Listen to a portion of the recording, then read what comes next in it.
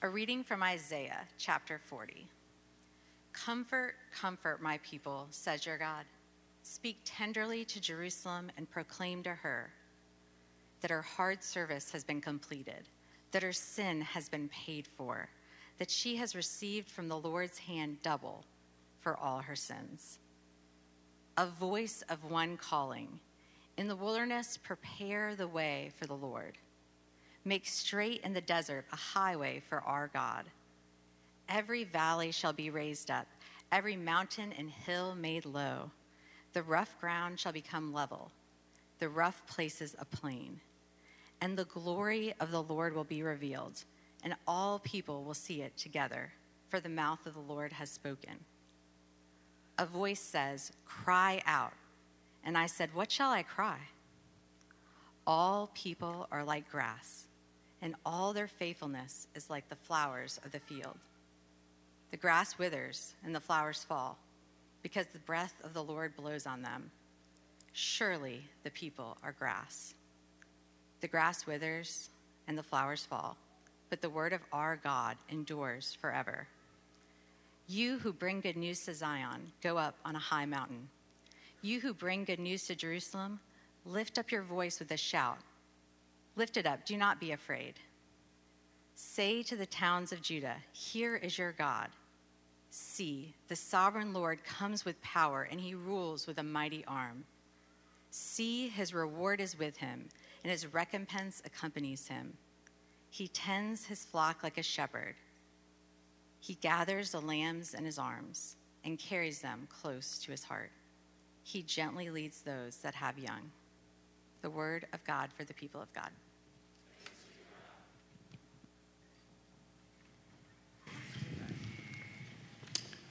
Kristen, thank you. Paul, thank you so much for that song. That was wonderful. I really appreciate that. So, 28% chance. Are you reading my mind? Roll Tide. Roll Tide.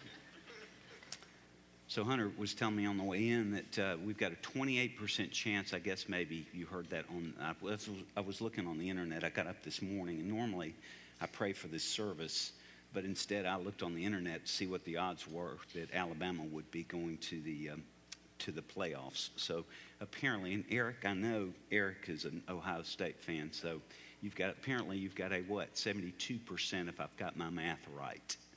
So that's worldly hope. Worldly hope is you have a strong desire for something, but you certainly don't know how it's going to turn out. We'll know at 12 noon how this is going to turn out. Do you know what biblical hope is? Biblical hope is something in the future that's absolutely certain, but only a matter of time. It's absolutely certain that it will come, but it's only a matter of time. Now, a lot of us have worldly hope for a lot of things, but biblical hope is the best kind of hope, because really it is a matter of waiting. And I always want to remind you of something. If you're waiting on the Lord, I can assure you he's working. He's never in neutral. If he's got you waiting, he's working something in your life. And I believe that as we look at this passage this morning, it is a wonderful testament to biblical hope. And I also believe that we as the people of God can, above all people, be optimists, filled with hope. And as we move through the Advent season, we'll see others. For example, joy. We, above all people. And so we start this Advent season with this idea of hope. So let me jump in here with Isaiah. First, what you have here is the Lord really commissioning three what end up being anonymous voices to give a word to Isaiah about some real hope that God wants to give his people. And if you'll see, in a word, it's all about comfort. And notice it's repeated. It says it's repeated over and over. And it says here, says the Lord. And the word says there is actually in the imperfect. Here in verse 1, it's actually in the imperfect, in the sense that God is saying it over and over and over, that we're to be comforted. And the reason God wants to offer us comfort in this time of waiting is he wants us to have hope. And when he talks about comfort for the people of God in very difficult times, he's especially speaking to people who have had very difficult things happen to them over the last year. It's been an incredibly intense year for many people. There's been substantial loss as you've lost loved ones. There have been people who've been found out to have cancer. Perhaps there's a loss of a baby. And then we look beyond just this congregation and we see our city and our country and our world, and you can see that there's so many lives that are shattered because of the difficulties of the world. And yet God wants to comfort us and bring us hope.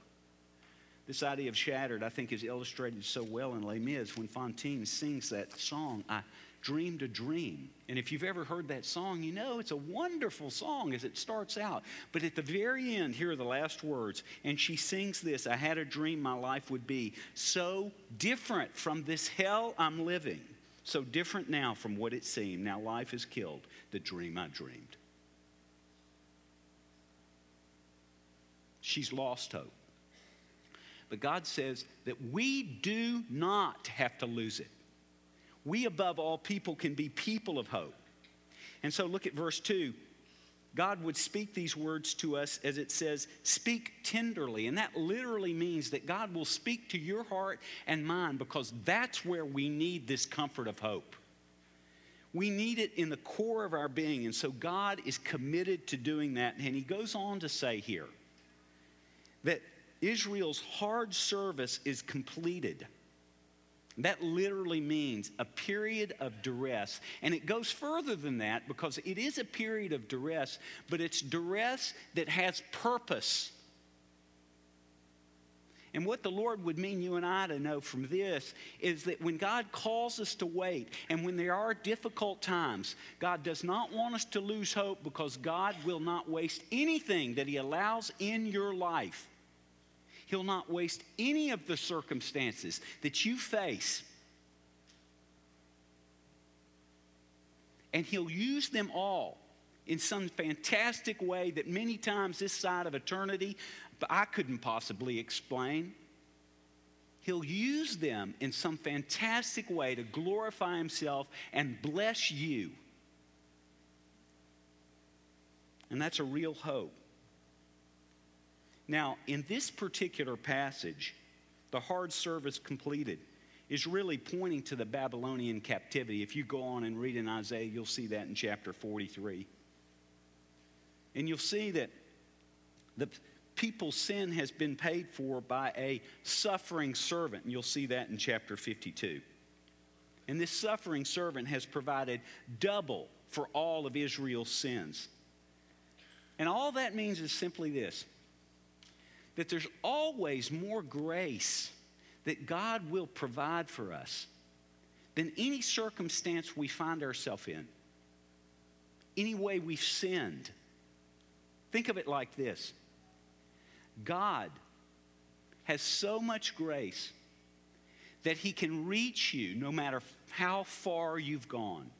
God has so much grace that he can transform any of the most difficult circumstances that you find yourself in. And that's why God says he's a God of hope. He offers us hope continually. Now, Christmas. As we move into Christmas, and Advent is meant to encourage us to look forward to that which we celebrate, which is the first coming of Christ, but also to look forward to that which has not happened yet, which is the second coming of the Lord Jesus Christ. And so the Lord wants to take this season in the life of your heart and the life of this church to really encourage us. Again, we can be people of hope because this world is not all there is. Men and women, think about it. So much of the world believes that this is as good as it gets. Let your mind wander there this afternoon and see how restful a day it will be for you. To think that this is as good as it will ever get. And yet the Lord says, no, that's absolutely not true. The things that you long for in your heart indicate that there is another and a better day. And so that we as the people of God can have hope. Now let's jump in. Look with me first at verses 3 through 5. Because what you see clearly here is God comes to our aid. Verse 3, it says, a voice of one calling. Now this voice God has raised up to speak to Isaiah, to communicate to us. It literally means to listen. Someone is calling out.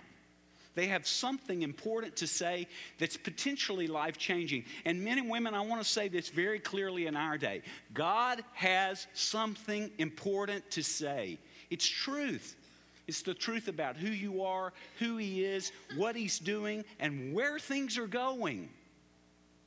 And if you think about our day, think about Washington in our day. When is the last time you've heard a truth coming out of Washington? We've coined a new phrase called fake news. And somehow we use this phrase to justify lying.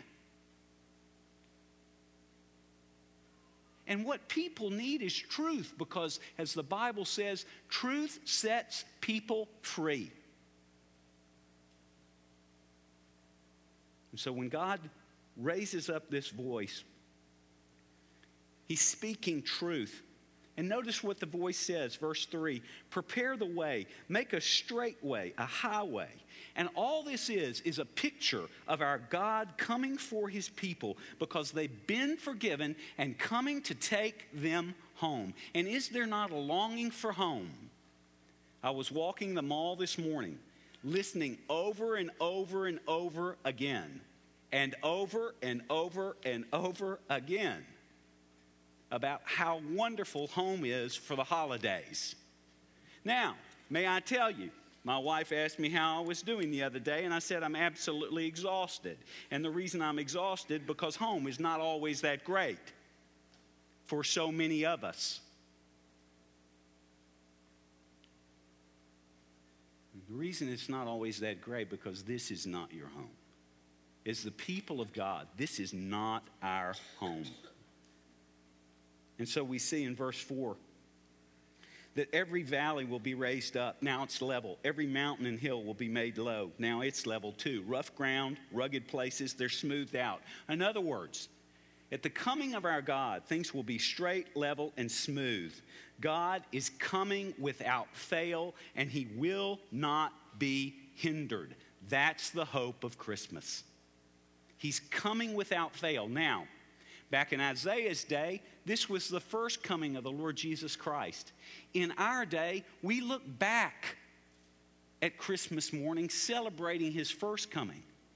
But even as we look back celebrating His first coming, we keep an eye to the future, knowing that He's going to come again. Because this is hope past, but this is hope future.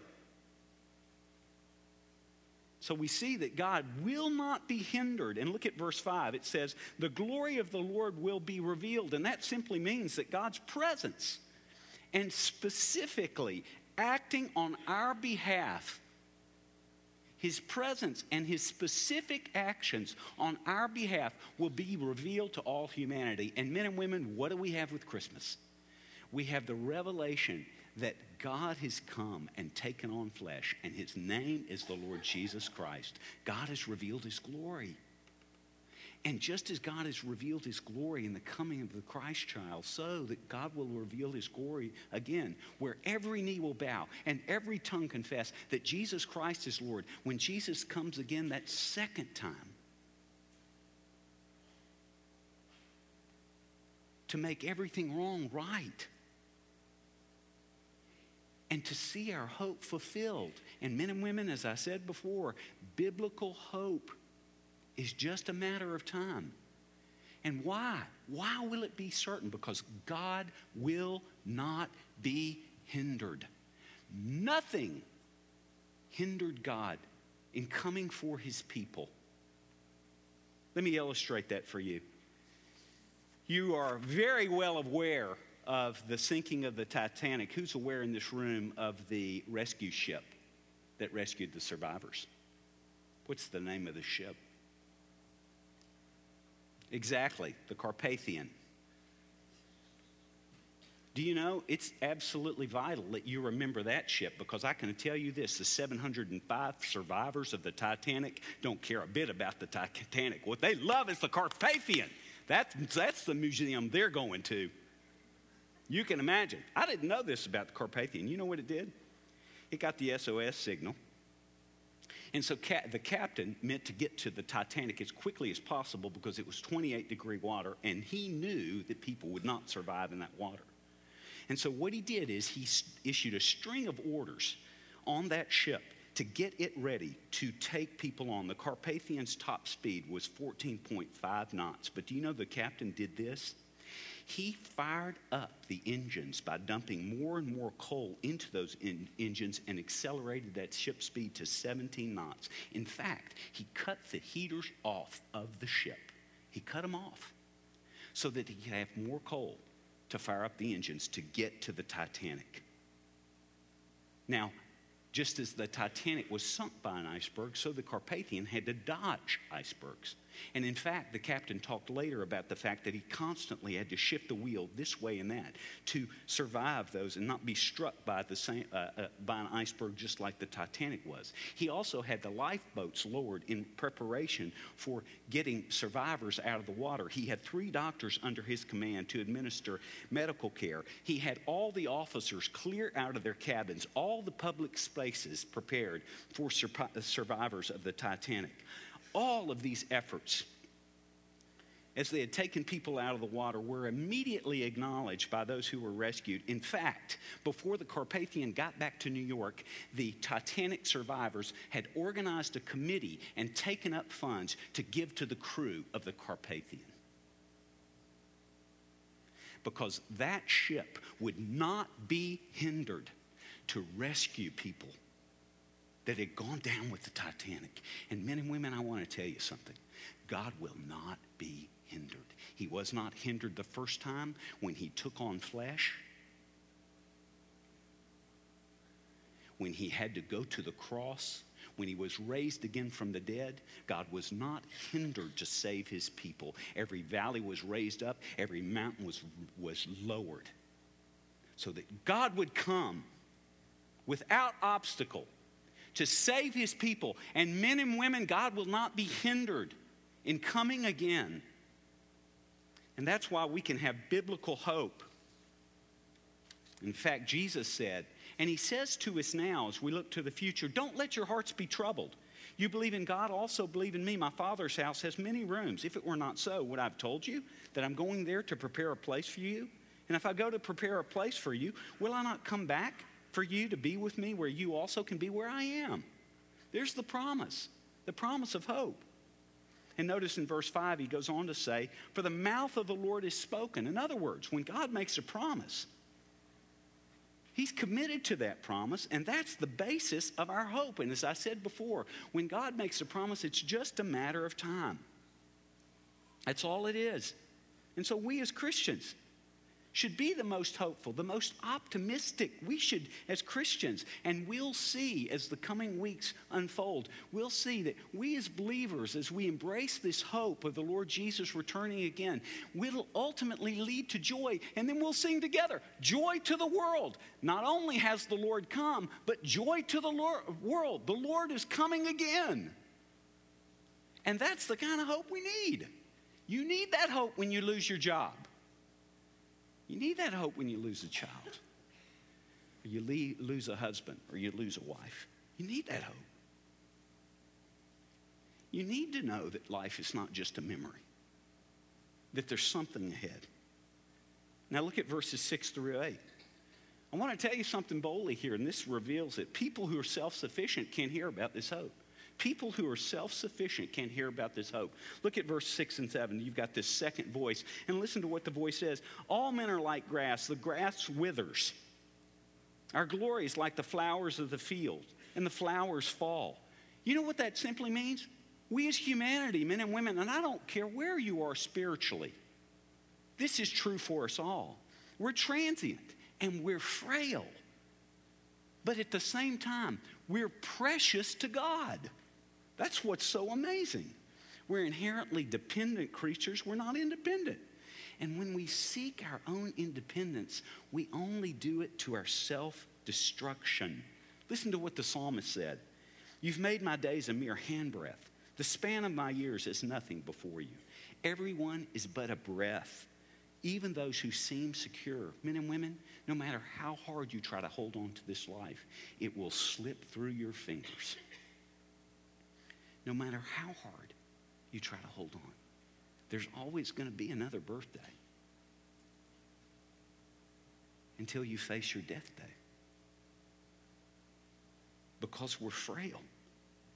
How do we live in light of our frailty? Well, listen. A proper understanding of your frailty is not to devalue you, only to dethrone you. Not to devalue you, only to dethrone you. We are not God. But self-sufficient people can't hear the hope that God offers. Look at verse 7. Because of the breath of the Lord blows on them, there's an element of just judgment in that. In other words, we're frail, so we face death. We see in Genesis chapter 3, if you're familiar with the Bible, that the first two human beings turned away from the living God. And they tried to be like God, but were quickly showed they weren't. And do you know what our frailty shows us? Our frailty shows us that we aren't God, but that we need God. That's what our frailty shows us. And look at verse 8. It says, but the word of our God stands forever. In stark contrast, men and women, to our transience, to our frailty, to the certainty of death. God's word stands forever. In other words, God was, God is, God will always be. God is the great I am. God is faithful through the valley, every valley you walk through, and every life road in this room is going to walk through some sort of valley. In fact, in the valleys, it's part of our journeys. God tends to strip away our self-sufficiency and at the same time offers the comfort of a shepherd. He does that. The valley is a difficult place, and I speak to any of you in this room this morning who are walking through a valley. As I said before, Christmas tends to bring out wonderful light, but also wonderful darkness. It feels like at Christmas when Andy Williams is singing, it's the most wonderful time of the year. Maybe you want to lean over the rail at the mall and just throw up. Now, just because it's been played 1,000 times before, but for some people, it's not the most wonderful time of the year. I actually like that song. It's not the most wonderful time of the year. Not for that reason. It is a wonderful time of the year because we're celebrating God has come. And he removed the obstacles by taking on flesh in the person of Jesus. And he comes to offer us the comfort of a shepherd. And so that means, men and women, as we sang just a few minutes ago, we can shout this. Look at verses 9 through 11. This is the shouting of hope.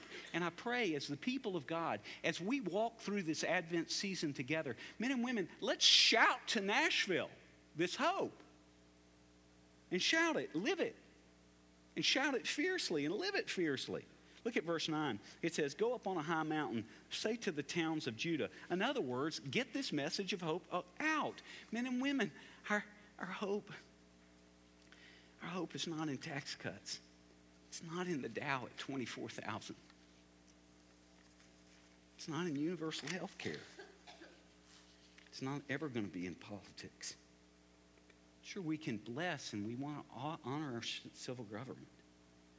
But our hope is in God. As we experience our hope in God, men and women, we see the comfort that God offers us because he's come. We can be a people who shout it, and you will receive power when the Holy Spirit comes on you, and you'll be my witnesses in Jerusalem, Judea, Samaria, and to the ends of the earth. Men and women, the ends of the earth need the hope of Jesus Christ. They need the hope of Christ. It's a universal hope because it deals with our basic problem. Because I want you to see, God is the one who raised up the valleys. God is the one who lowered the mountains. God is the one who came unhindered to us in order to reconcile us to him. Look at verse 9. It says, don't be afraid. In other words, shout this fearlessly. Why? Why? Because Jesus Christ sets people free. God really does love sinners. Jesus really does bind up the brokenhearted. God really does lift up people's heads. One day, God really will wipe away every tear from your eyes. Yes, God will return and ultimately take those who are his home. God really will destroy evil. Jesus Christ is the answer to every human problem at its core. And that's the hope that we have. Look at verses 10 and 11. The sovereign Lord comes with power. Power to do what God has promised to do. I love this. He says his arm rules for him. Men and women, do you know what that literally means? It literally means this, what I'm doing here. It means that God rolls up his sleeves like this. You know, especially when I'm not wearing a golf shirt and preaching, I start rolling up my sleeves like this. And you know what that means, baby. They've read Scripture, and here we go. I'm jumping off the cliff. Because God's getting down to business. Now, let me tell you something. When God said that his arm rules for him, it means he rolled up his sleeve and he did what it took in order to save a people for himself. You guys, forgive me. I went on the web this morning and looked up the World Wrestling Federation website. You need to do that. It's hysterical. And I just wanted to look at all the different, I know I'm going somewhere with this, stay with me. I just wanted to wake you up, okay? I did it because it reminded me of Jesus. And let me tell you why. When God sent his son, the Lord Jesus, it's as if Jesus got into the ring. And you know those WWF fighters, they grab people and they pick them up and they throw them down. And it's all an act, I understand. Although they do get injured some, they make a fortune doing it. But I imagine Jesus in the ring, and Jesus takes death, picks death up and throws death down. Death comes back at Jesus. And you know what? At the very end of Jesus' life, death pinned Jesus. But just as the count was count 9, before there was count 10, Jesus rose again from the dead, and he put death out, pinned him. Jesus rolled up his sleeves and did what was necessary by dying on the cross to clear the obstacle of our sins so that we could be reconciled to God. That's the hope that we celebrate. God has done that. Now we wait for him to come again. And men and women, I'll close with this. If you really believe that, we're called to live with abandon. And this is what the world needs. A few years ago, my son and I went to hike the Grand Teton, and we got up on the saddle at 11,000 feet, and we were camping there, and they had us stare at the mountain, and the mountain was one huge rock, and all I could think about was, when is the helicopter going to land and pick me up and put me on top of that rock? Because there's sure as heck no way I'm going to get up there on my own. There was a 30-minute walk of shame up to the face. And the walk of shame was you could walk 30 minutes up, and that was the time you had to decide if you're going to climb up that mountain. Because once you got past that 30 minutes, a guide had to take you back down. And if one guide had to go with one person down, everybody else had to go because one other guide couldn't take everybody else up. And I got to tell you something. That was the decision time to decide whether you're going to be abandoned to this foolishness or not.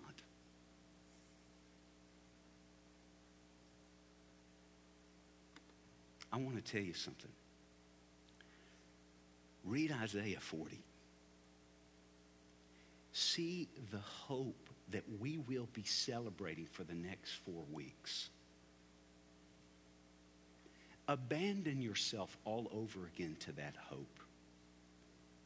And then I would ask you, who is the fool? The one that has a future and is just waiting, or the one that doesn't know? Let's pray.